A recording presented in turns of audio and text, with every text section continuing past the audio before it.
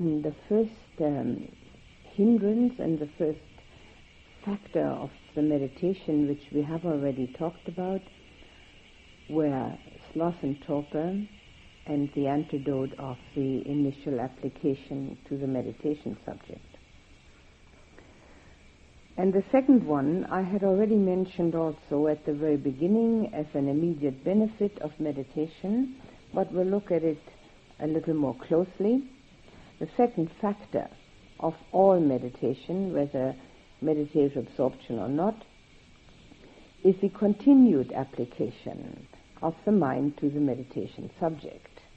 Continued for a second, a minute, 10 minutes, or half an hour, or 1 hour, whatever the continuation can be. These two are often compared to hitting the gong and the sound of the gong. When you hit the gong, that's the initial, and then the sound that keeps going is the continued application. The continued application to the meditation subject eventually results in being able to find the keyhole and open the door. Now, this continued application to the meditation subject has the ability to change or minimize our skeptical doubt. Skeptical doubt is a very insidious hindrance.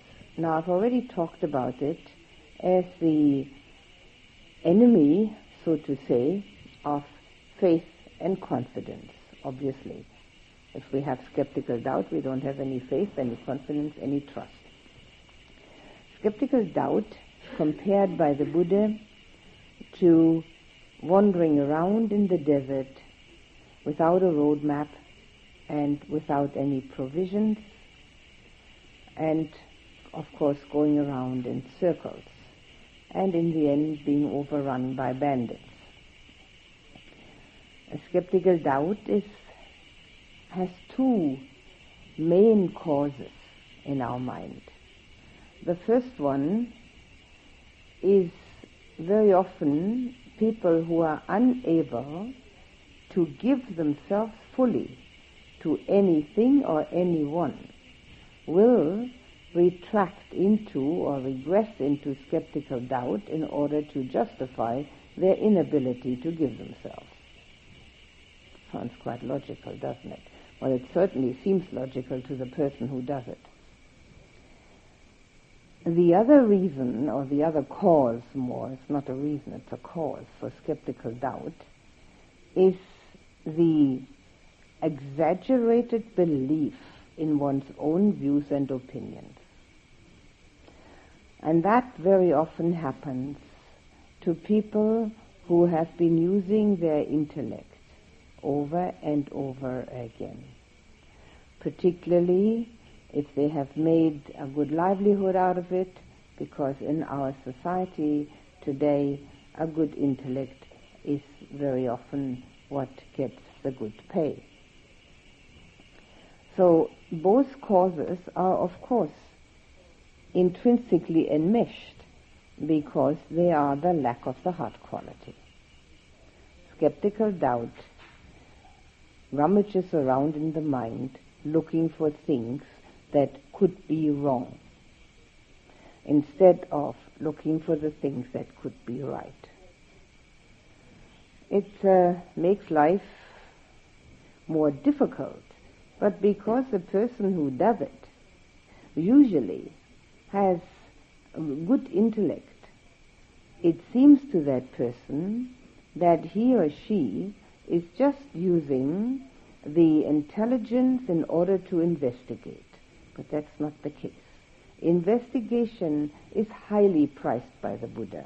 Skeptical doubt is given the indication of wandering around in the desert without a roadmap. There's an enormous difference between the two. The skeptical doubt is usually an attitude of, well, that's all very nice, but, and then comes a whole list of buts. And whatever it is that is being explained, there's another but. In other words, the investigation which is being done is strictly on an intellectual basis rather than on an experiential basis. Investigation, introspection, examination is on an experiential basis. And the difference is, of course, like night and day. And one can feel that in oneself if one is a little bit alert to one's own line of inquiry.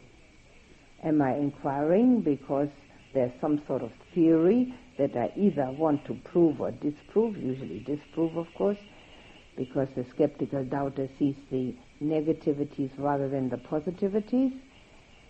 Or am I actually trying to experience and trying to find out how to do it, or whether the experience I had has significance?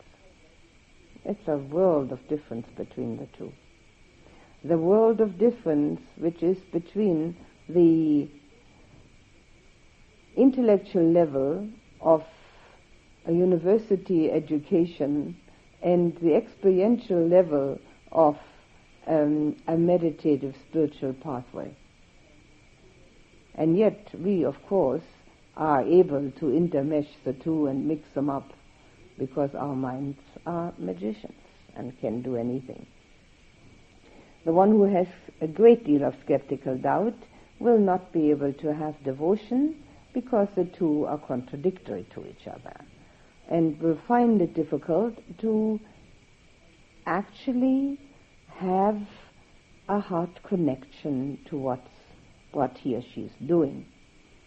However, when that sustained or continued application, the term is usually sustained application takes place, the mind is liable, not guaranteed to, but liable to say, aha, it works. There must be something in it. And a part of the skeptical doubt is reduced or even partially eliminated. And because that takes place, the pathway is more open. So what we need is, we need the ability to give ourselves to it completely, but we only give ourselves to it completely after we have seen that it works. So we're always caught up in the same kind of dilemma.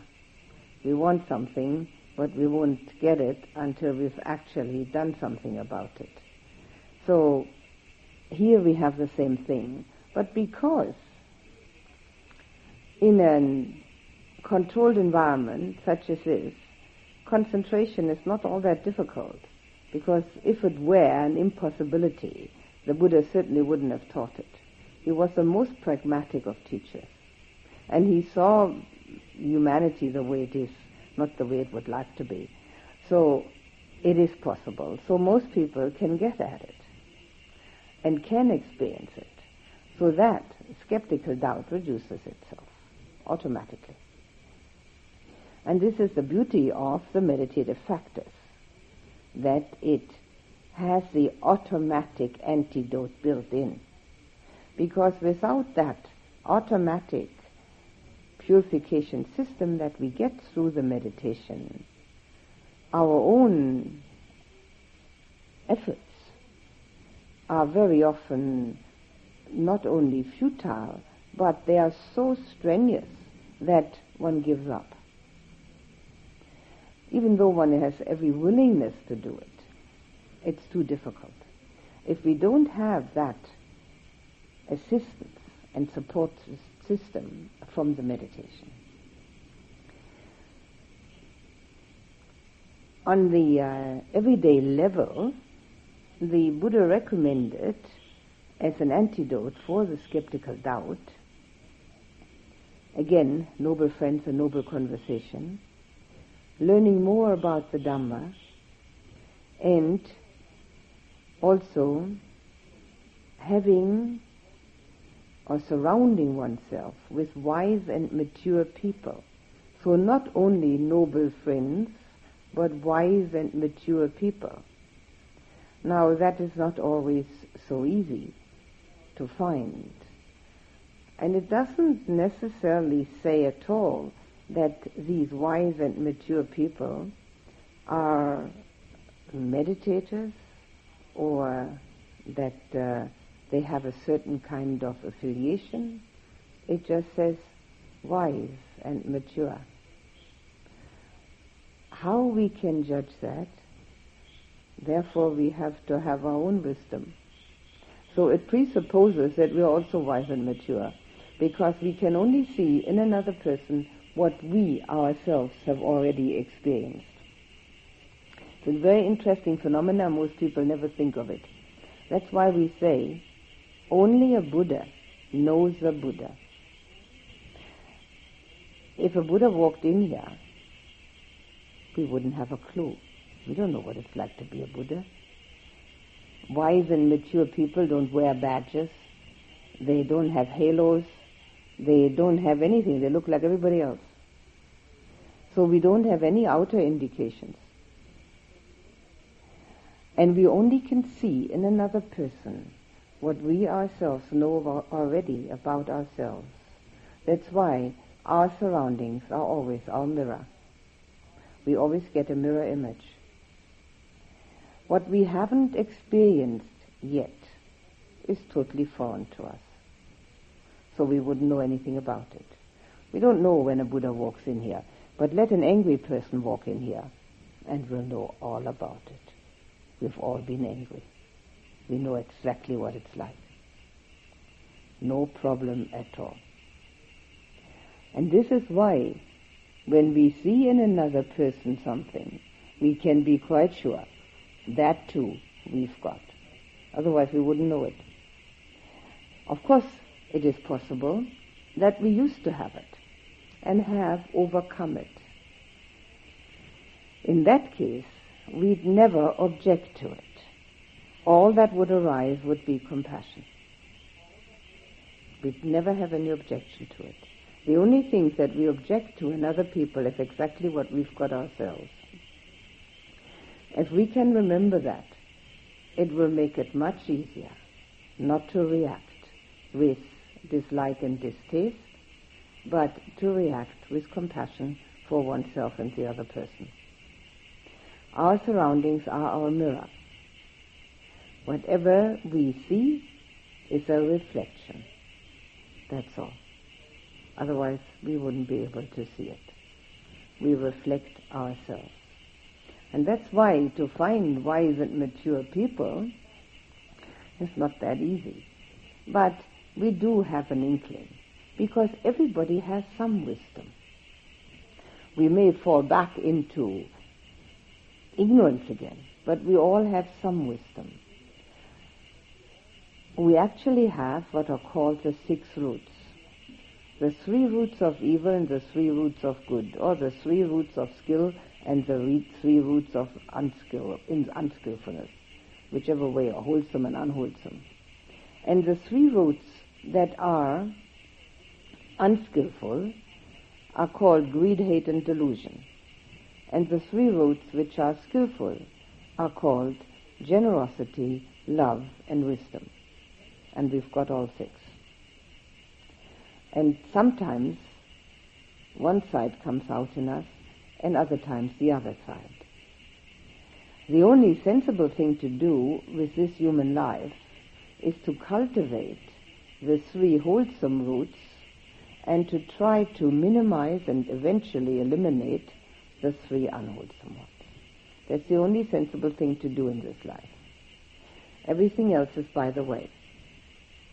If that is our endeavor, we will know that that can only be done if we have meditation as a helpmate.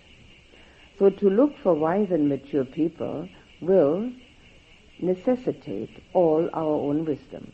But since we have some of that, we should be able to do that. And here again you can see how important the Buddha thought it is with what kind of people we associate. Our associations influence us enormously until the day when we are no longer influenced by outer conditions. But that takes a little while. Until then, everyone is influenced by the people they are with. And often we believe things that other people tell us, even though they're totally absurd. Later on, when that person has gone and we think about it again, we think, well, that's absurd. Why would I ever have believed it? And sometimes we don't even come to that conclusion. We are very easily influenced. And this is the reason why the Buddha put so much emphasis on the kind of people that we're with, and regarded those as antidotes for our difficulties. Skeptical doubt is a kind of hindrance, if it isn't at least minimized, makes it impossible to learn, because it also includes the attitude that one knows already. One knows something else, but one knows already. I like the simile very much that the Buddha gave for the 4 kinds of people that there are. He compared them to clay pots. There are clay pots that have big holes in the bottom, and if you pour water in, it runs right out at the bottom. You pour the Dhamma in one ear and it runs right out the other ear. It doesn't even get as far as the door. And then there are clay pots that have cracks, and the water seeps out. You take it as far as the dormitory, and then it's gone, the Dhamma. And then there's a clay pot that is full to the top with water. That's the kind of person that knows already too much, and has, of course, because nothing new can go in, has doubts about everything, because it can't let anything new in, the clay pot that's full to the top. So it's got to doubt the rest of the stuff. Otherwise it would have to pour the old stuff all out. But then there's also the kind of clay pot that has no holes and has no cracks and is quite empty. And you can pour new water in and fill it with completely new water. Now, I dare say it's too much to hope for that we are completely this last kind. But we could say maybe we can hope for the fact that we're only half full. And I think that would do for this meditation course. Fill the other half with new water. To the skeptical doubter, the more the person doubts, the more he's full with all the old water already. Makes life difficult in a way, but particularly difficult to learn something so different from the ordinary, everyday kind of teaching and living. So this initial and sustained application are 2 factors of meditation which apply to any meditation. They do not have anything special about them, and yet they counteract 2 of our hindrances, which make meditation very difficult, and also are hindrances in daily life. And then we come to the moment when we can put the key in the keyhole, because we've held it in our hand long enough and steady enough, and open the door. And as we open the door to this inner mansion and go over the threshold, the thing that arises, I've already explained in this morning, which is called piti, the delightful sensation, has a very strong effect on the psyche. It is an automatic antidote against ill will. Now, everybody suffers from ill will. Some people more than others. But everybody has it. It's only totally eliminated one step before enlightenment. So obviously everybody's got it. It shows in a different way in different people. Some people have enormous ill will against themselves and make themselves terribly unhappy with that. And others have enormous ill will against others and make others terribly unhappy with that. And some people have ill will against both themselves and others and make both very unhappy. And the Buddha compared anger with picking up hot coals with one's bare hands and trying to throw them at somebody. The one who gets burned first is obviously the one who picks the hot coals up. And not only that, but if the other person has practiced for some time, they may have learned to duck. So, what are we throwing that stuff around for? It's really pretty useless. The antidote for ill will, this automatic antidote, is considered to be during the meditation, obviously. If we are having a very delightful sensation, we can't at the same time have ill will. That's not possible. But there's far more to it than that. This experience of the delightful sensation has a residual effect. And I have already mentioned that we have at that time found a home for the mind. Now, if you just were to imagine for one moment that working all day at your work in an office or wherever it may be, and thinking that you have no home for the body, it would be rather stressful and it would be quite anxiety-producing. But since one has a home for the body, one never worries about that. Now we know we have a home for the mind. And all the unpleasantness that can happen during the day, when there are things that we hear that we'd rather not hear, things that we experience which are unpleasant, they do not have the ability to touch us as strongly anymore as before, because we know we can go home with the mind, inside where there is delight. And knowing that protects our inner being from being churned up and reacting with the usual kind of negative response.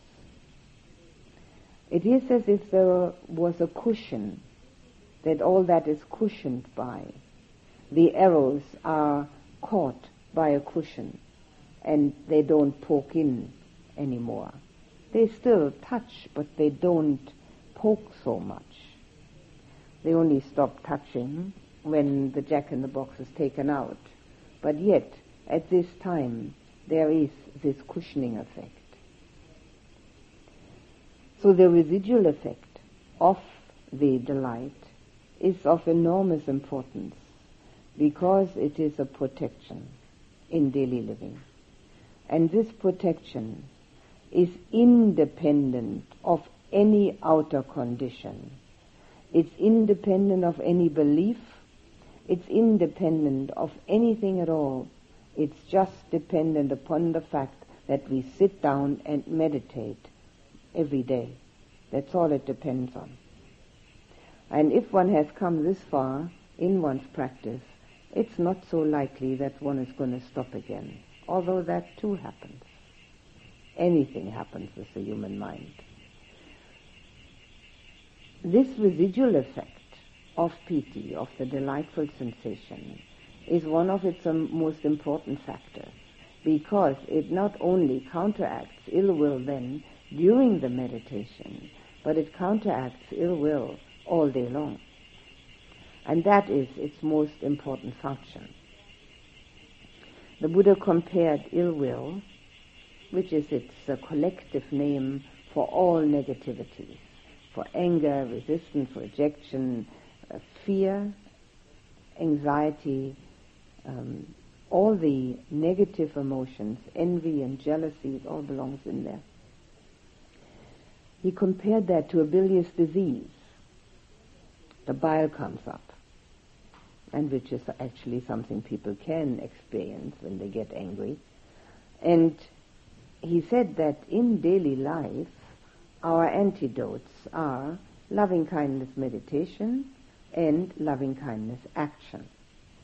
Now, I've already talked about the kind of loving which is possible if we cultivate our heart quality. And I have already mentioned that it's necessary to cultivate that in everyday situations, under everyday conditions, under all conditions. Everybody has sufficient challenges every single day. And it's totally useless to try to escape from them, because we can't. The escape that we can have, which is isolation or separation or distraction, only works very temporarily. The ill will always catches up with one again. It always catches up because the mind can produce anything. And it produces it for the most absurd reasons. It makes up stories. If there's nobody to dislike, it makes up stories that somebody could be there that could be disliked. And then if that is finished, then one gets a new idea how to have something negative going.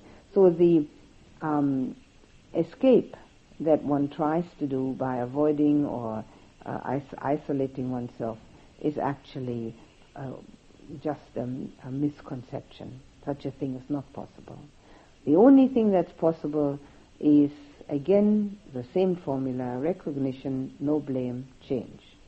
And in order to change from the ill will, from the anger, from the dislike, to the positive, we need to start with the smallest matters. We don't have to start with somebody we really hate, although that would be very good if we could change that, but it's not usually possible. So we start with the things that irritate us and change the irritation into acceptance. That is not so difficult, because these are minor matters.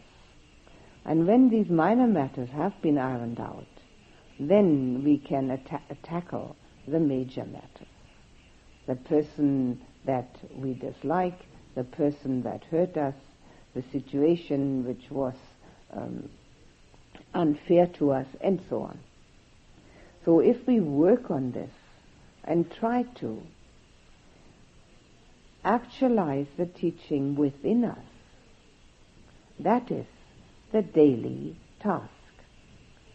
And this daily task is so much easier if we have the support system of the meditative factor, of the delightful sensation. Obviously, this daily task should be done by anyone, whether they have the support factor or not. But if we do get it, it's an enormous help. It's an enormous help on many levels, particularly on that one. As you know, we are engaged in trying to see how we can get to transcendental experience. Well, transcendental experience has to be pure. So the negativities within us will have to be ironed out and eliminated one day. And it's not possible to just say that we want to do it because nothing happens. It's not useful to believe that this is a good thing. We've got to actually start doing it, and with the smallest things. Escaping can also be done by imagining that one actually doesn't care. Now that's the indifference aspect, which I have already mentioned and which I will mention again when we come to equanimity in the meditative factors.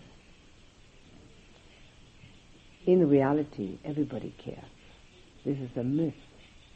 It's been dreamt up in the 60s, the flower power.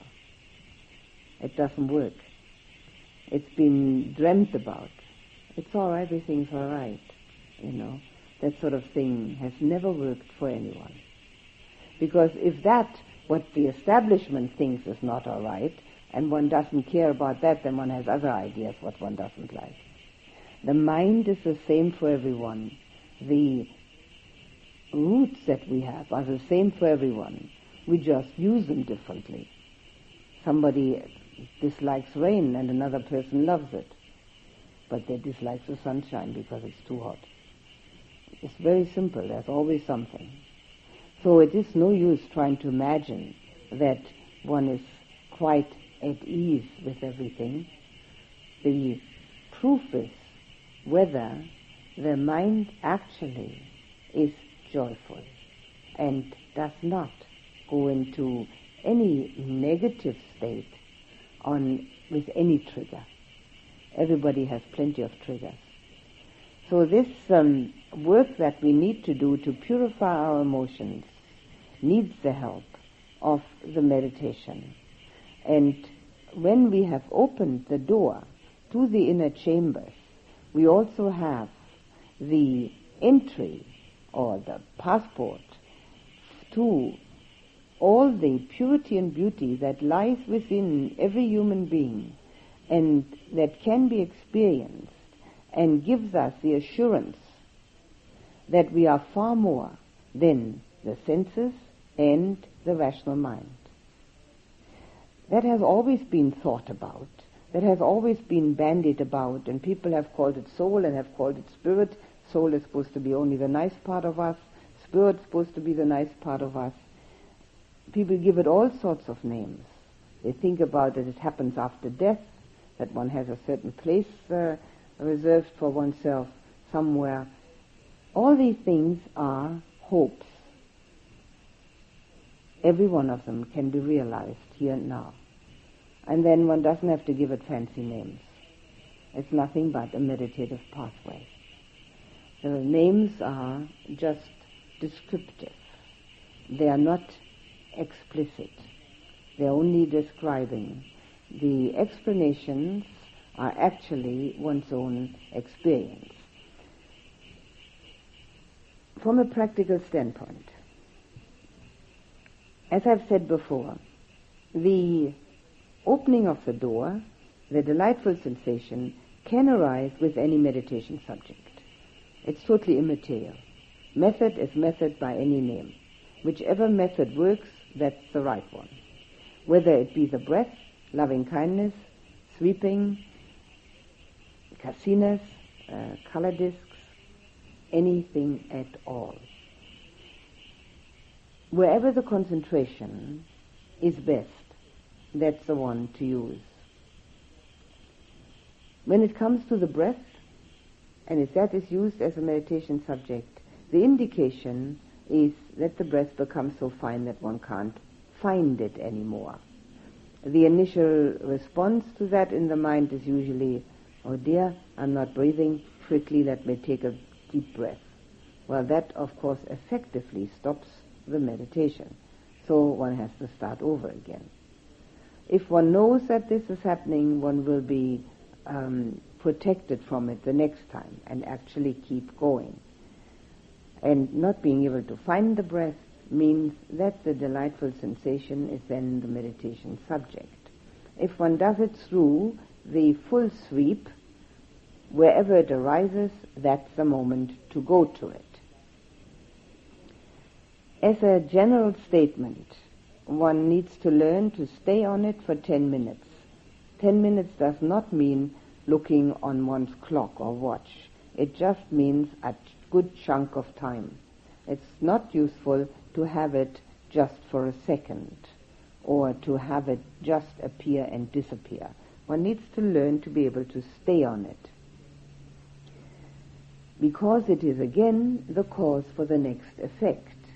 And being the cause, it has to be fully experienced. When it stops, which means that either the concentration has completely lapsed or the time is up, there are three things that need to be done before one opens one's eyes. The first one is, that too is impermanent, because obviously it's just dissolving. One is right there at the impermanence experience. Now, everybody is very happy when their knee pain is impermanent. Wonderful. Impermanent is something great, marvelous. But when this marvelous, delightful sensation is also impermanent, that's the time to become aware of it. And not with a superficial exclamation to oneself, oh yeah, I know everything is impermanent. Not like that at all. But knowing it to be impermanent, being with that dissolution of it, as it dissolves, watching it dissolve. That gives the indication of real impermanence. That's the first thing. Second thing is recapitulation. How did I get there? What did I do? What did I actually experience?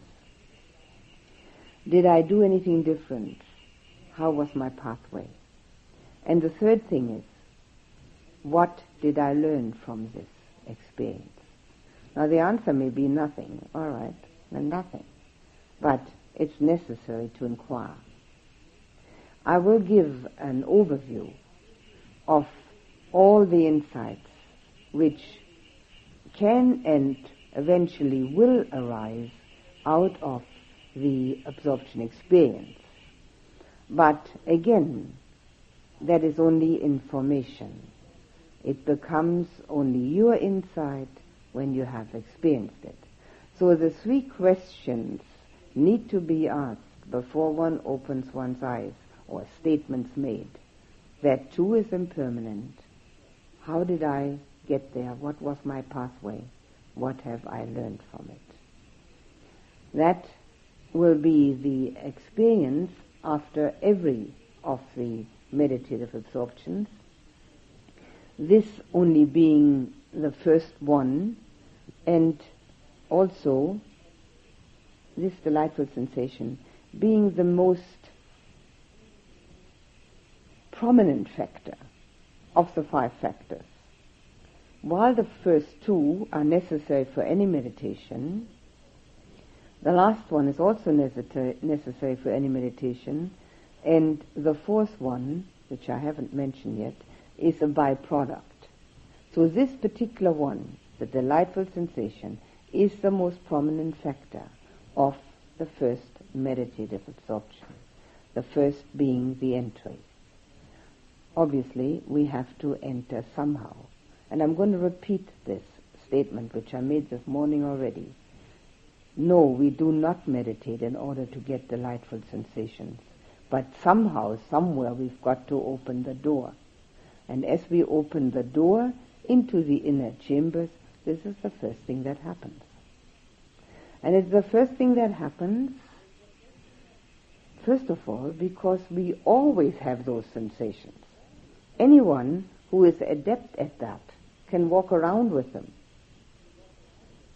Easier here than on Martin's place, of course, but theoretically anywhere. We've got them. They're there. So that's why that's the first thing we become aware of. It is, of course, also the grossest of all the experiences of the meditative absorptions, naturally, because it's the lowest rung of the ladder. And as we go on with this course, I will certainly explain the rest of them. This one is particularly important because it opens the door, and we have the automatic antidotes for our hindrances. Without these automatic antidotes, it's extremely difficult to make headway with one's defilements. One knows them, one counteracts them, and they keep coming up again. When we have the automatic antidote, there is this cushioning effect. And that cushioning effect is of the greatest importance. It helps. I think that's enough about this particular subject. Now, if you have questions, this is the time to ask them.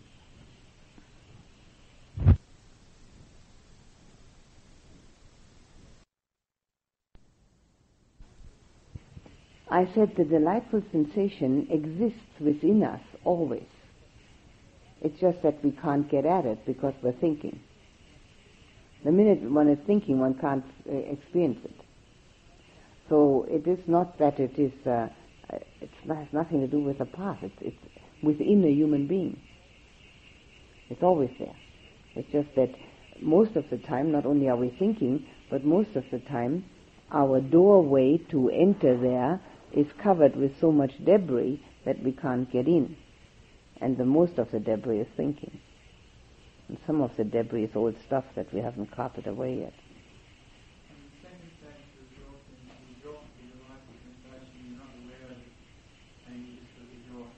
Yeah, wait till tomorrow, okay?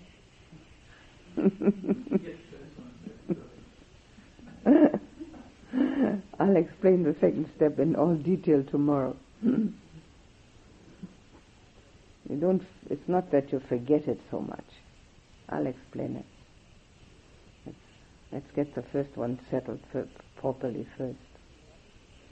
You see, the other thing that's a danger in this also is the achievement syndrome. And I have, for many years, looked at that.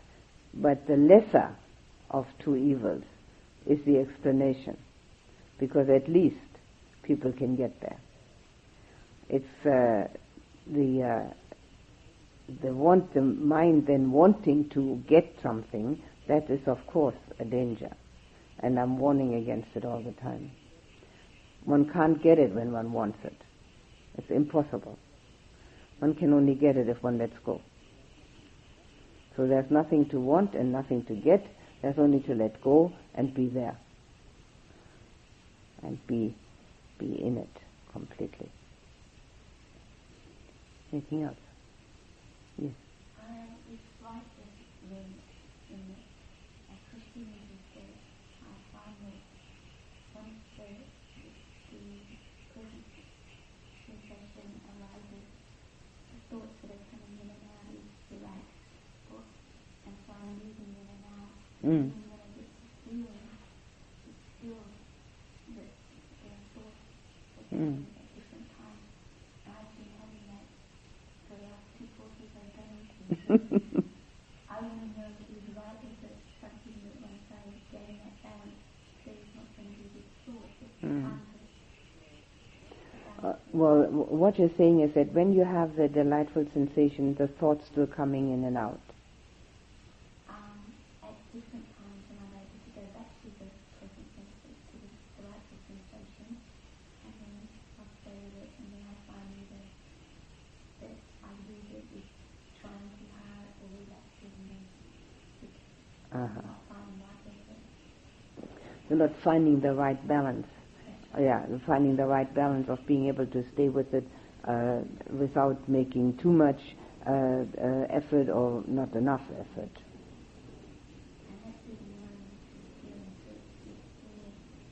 When you went to what feeling?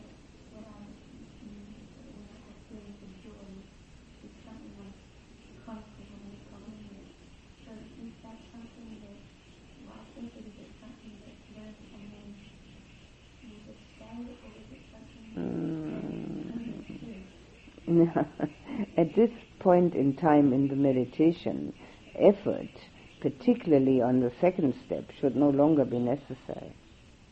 There's no effort needed. You see, the thing is that the mind is standing outside of it, what you're describing, and watching this procedure and thinking now and then about it. Well, it's not the way. The way to do it is to be it. There's nothing to be stand outside. Be it. Be the sensation and be the joy. But when I find I leave it with the thought, I can go back to doing the sensation. Sure. So what I'm saying is that's what I'm moving in and out of with thoughts. Constantly. Well, as soon as you get a thought, you're the bystander. When you're back in it, that's fine. So when you're in it, how to stay in it and not go back to the thought? Is that what you're saying? I'm more asking you, why is it something that I'm going to learn and not going to constantly coming in and out? Yeah, but that has nothing to do with right effort. It's a bit of a wrong approach. It's got nothing to do with right effort. Right effort comes at the time when one hasn't concentrated yet. Initial application and sustained application are the right effort aspects. But once it has been established, there's no effort necessary. One is just there. So the difference is again the same thing I said earlier, not to be the observer of it, but to be it. And every time you fall off it, fall back into it. It's not I'm trying. It's got nothing to do with that anymore. It's gone past the stage of I'm trying. The trying and the effort comes in before one gets into it. Once one is there has to be the ability that one is actually it. And it's partially due to the wrong mind approach to the whole matter. It's not the lack of effort. There shouldn't be any effort necessary. Well, I was talking about why the effort was more in terms of grabbing it and letting it and being very relaxed with it and just letting it. Yeah, but it's neither this nor that. It's neither grabbing it nor being very relaxed with it. It's being it. Just being it, not being the observer of it, wanting to have it, not being the observer of it, being relaxed with it.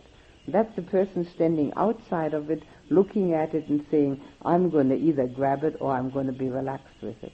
That doesn't work. Can you see the difference between being it and looking at it? And so I understand the difference in being it because the reason why I was seeing it about effort is because when I was using it was those thoughts of balancing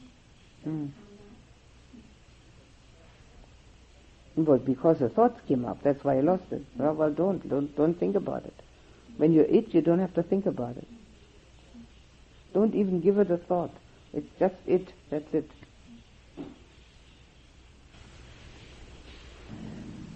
And please put the attention on the breath for just a few moments.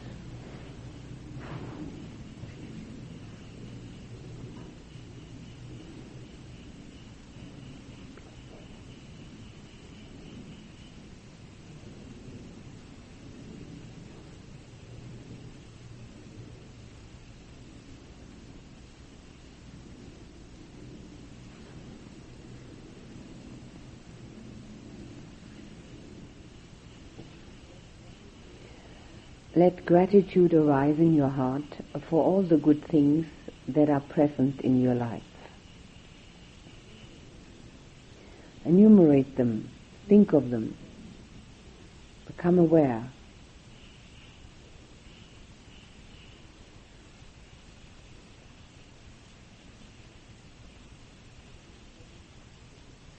Home and family, job and friends, health,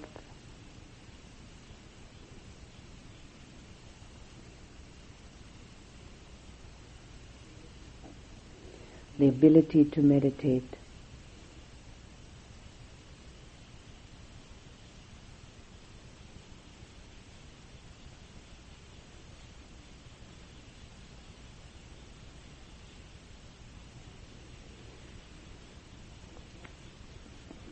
let gratitude for all the good things in your life fill you, surround you.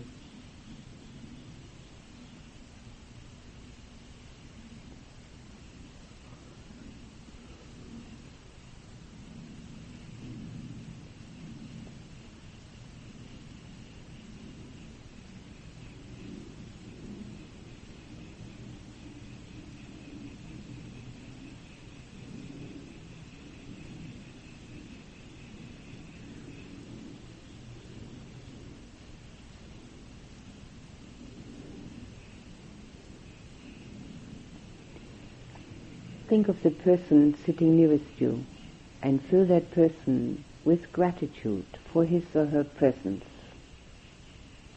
in this course and supporting your own practice.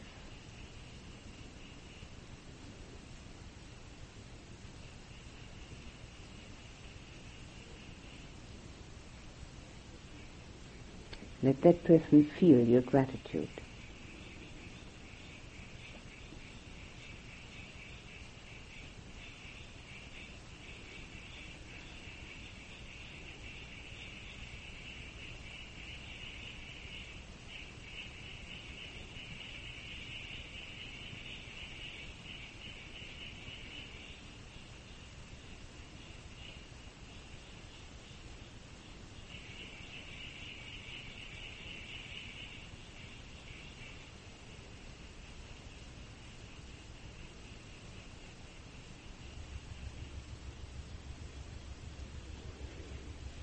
Let your gratitude reach out to everyone here.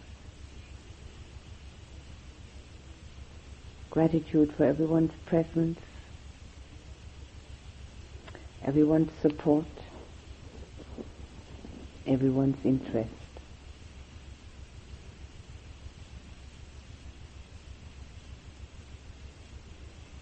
Everyone's friendship.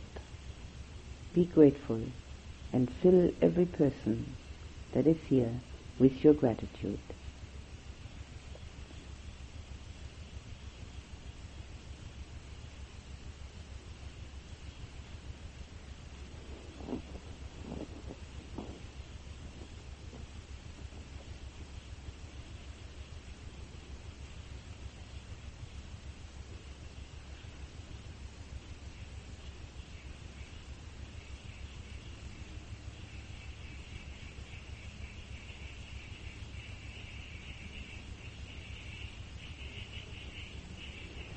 Think of your parents. Fill them with your gratitude for everything they've done for you when you were too small to do it yourself. Gratitude for the life they've given you. Give them your gratitude as a gift. Embrace them with it.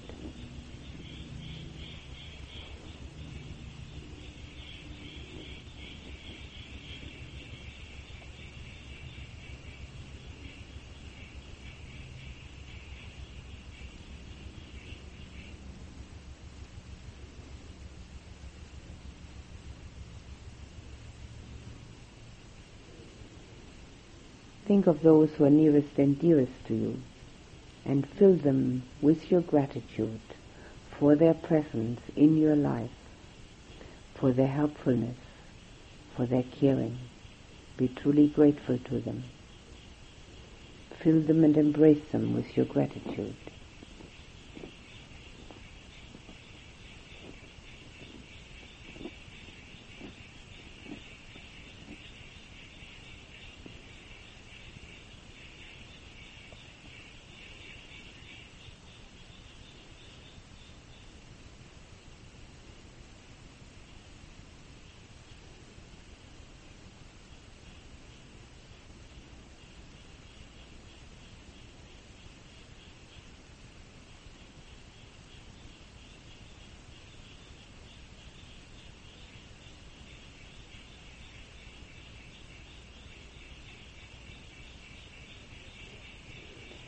Think of your friends and fill them with your gratitude that they are your friends, that they're available,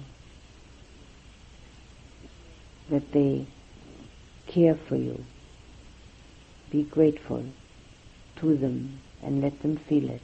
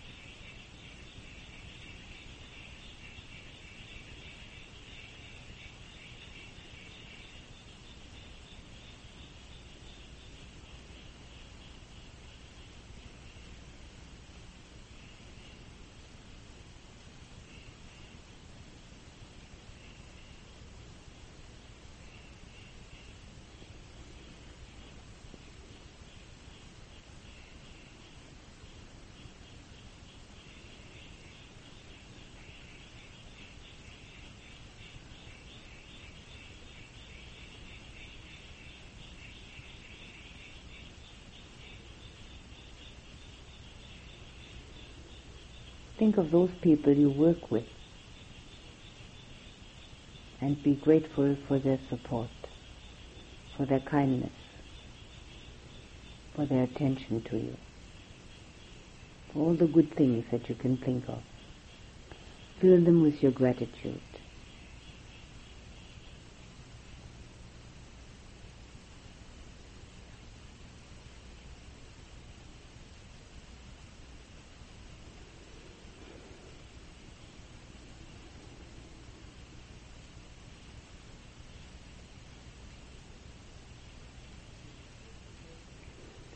Now think of those people who make our lives possible, the farmers who grow our food. Let them know about your gratitude to them.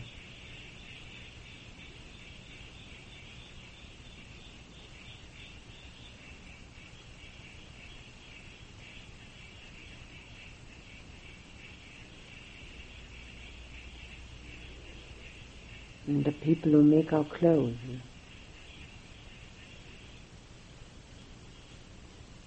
Let them know about your gratitude.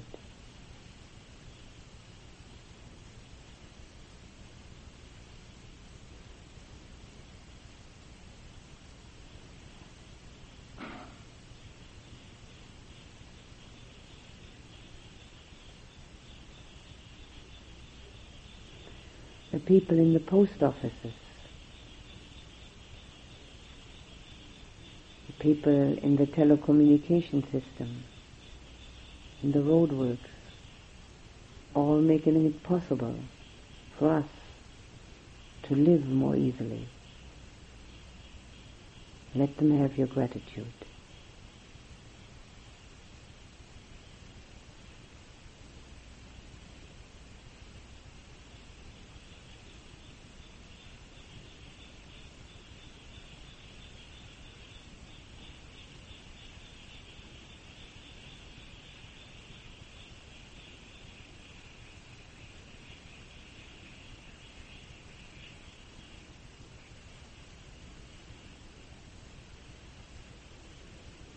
Think of the people who built your house, who made the windows, who made the furniture. Let them know about your gratitude.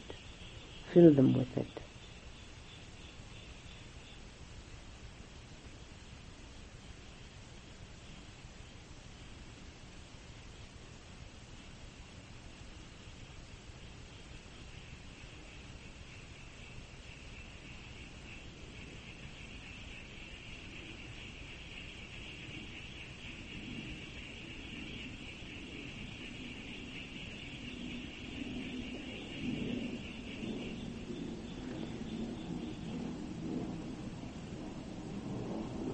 Let your gratitude reach out to the earth on which we live and which grows our food, and to the trees which help us breathe,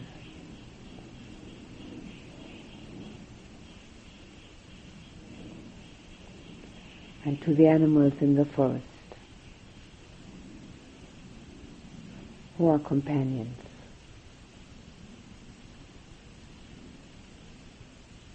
Let them all have your gratitude.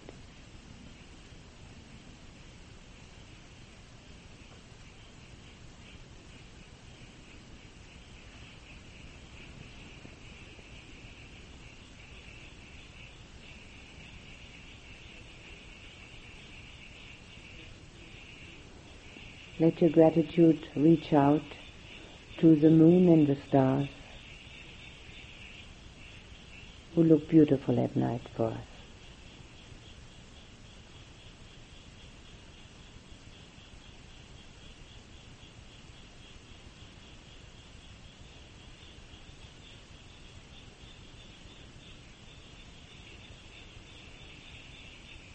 And to the sun who makes it possible for us to live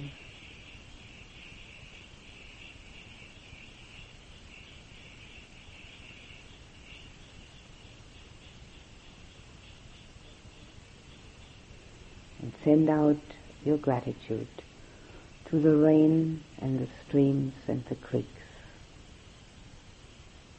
without which we couldn't be alive.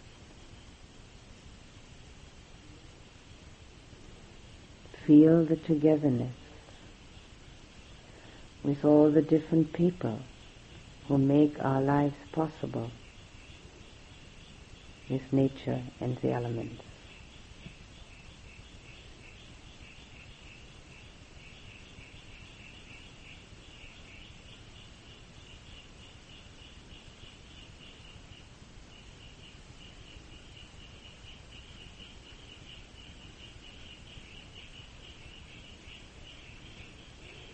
And with the gratitude in your heart for all that surrounds us, that supports us,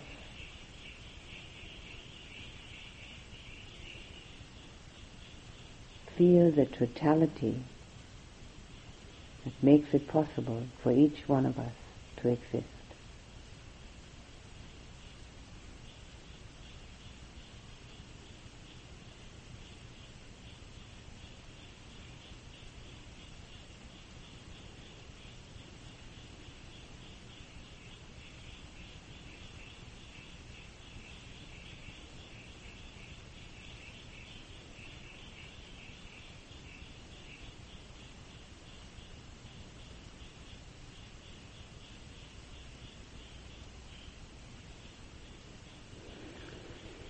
And put your attention back on yourself and feel the gratitude within you for who you are, where you are, and what you're doing. Feel the joy and contentment that arise out of gratitude.